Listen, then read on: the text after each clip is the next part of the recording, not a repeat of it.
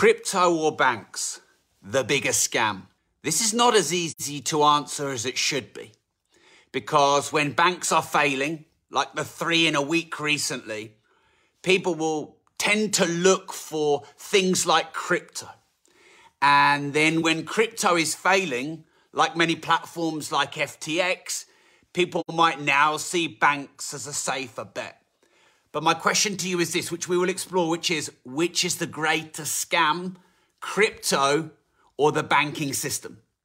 Well, Bitcoin doesn't look like a scam.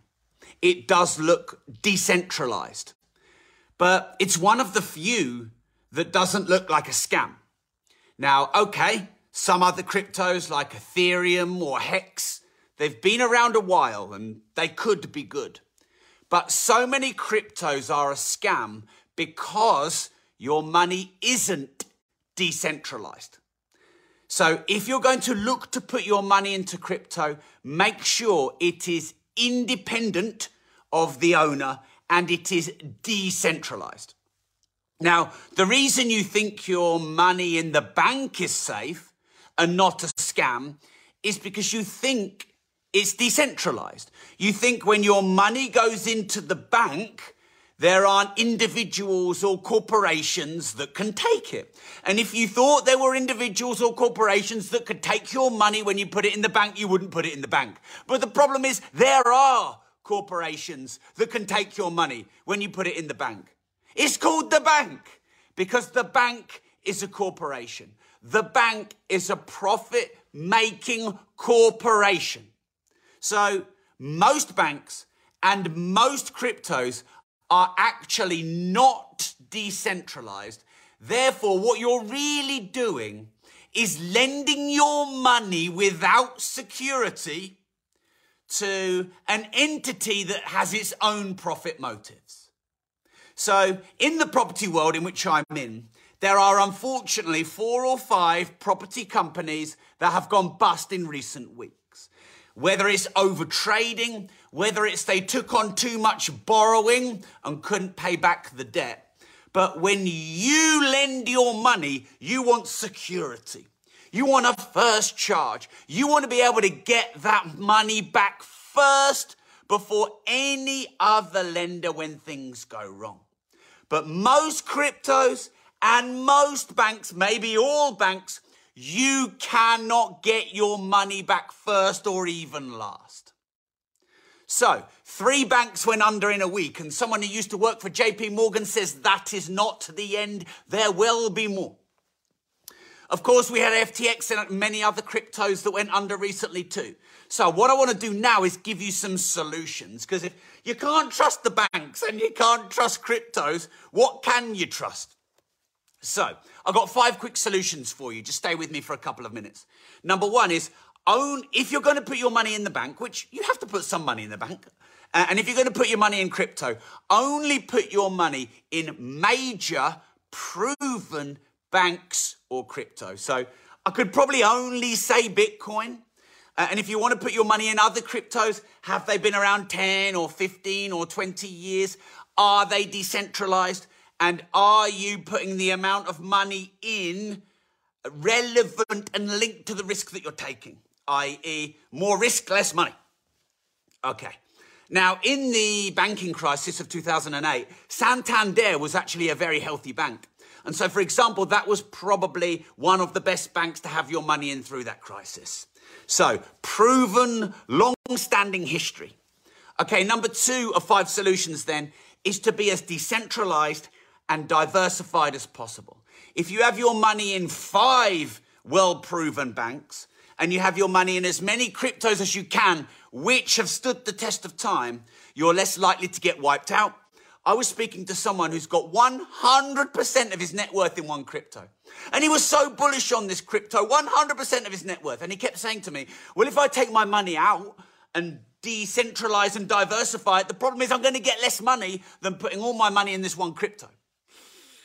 This is when people go bust, when they have all their money in one asset class. So be diversified as possible and also decentralized. So decentralized is when ideally you can control the money, which is my third point. So my third point is have as much money as you can in asset classes that you can control. You can control your own gold, your own watches, your own physical investments. You can, to a greater degree, control your own businesses. You can control your own real estate, mostly depending on the lenders that you have. But there's many asset classes you can't control, so try and stay away from them where possible. Number 4 is you want a nice balance between physical and online. So, I have Rob.team, I have online training companies, and I have stock market investments, etc.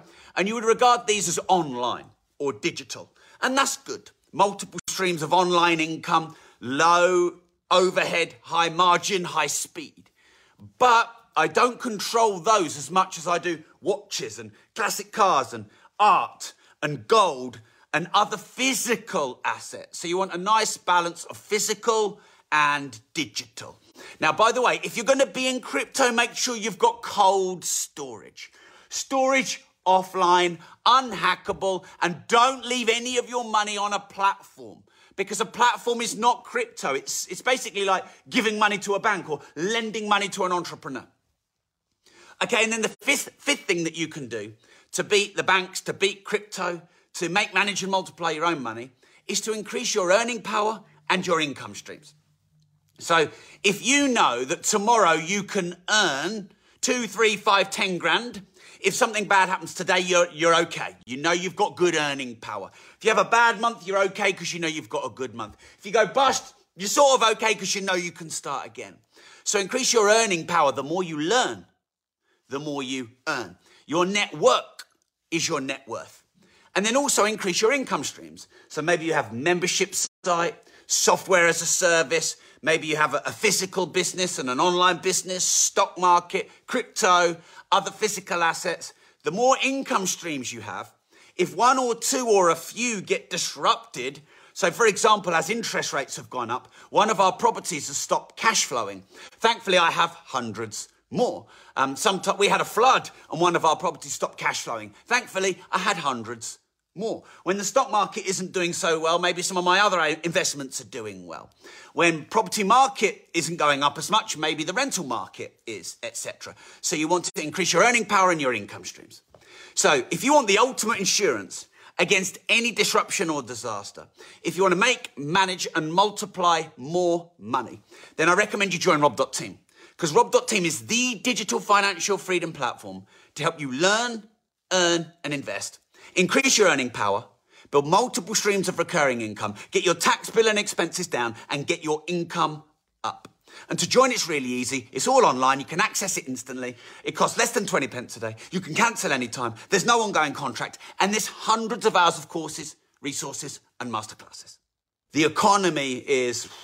I think there's a depression coming. And I've been saying this a while, but I really do think the economy is going to get hit big. I think the full impact of lockdowns and, the hundreds of billions overspending to finance these lockdowns, I think they're going to take years to play out. Now, there's going to be upsides to this because in every stressing hides a blessing. So if the property market crashes, you can buy cheaper assets with higher yields. If rents go up like they have been going, then your cash flows are better. There's going to be distressed assets and underpriced assets that you're going to be able to buy. But remember, you need to learn to earn. So I'll see you in Rob.team. Thanks for tuning in. And remember, if you don't risk anything, you risk everything.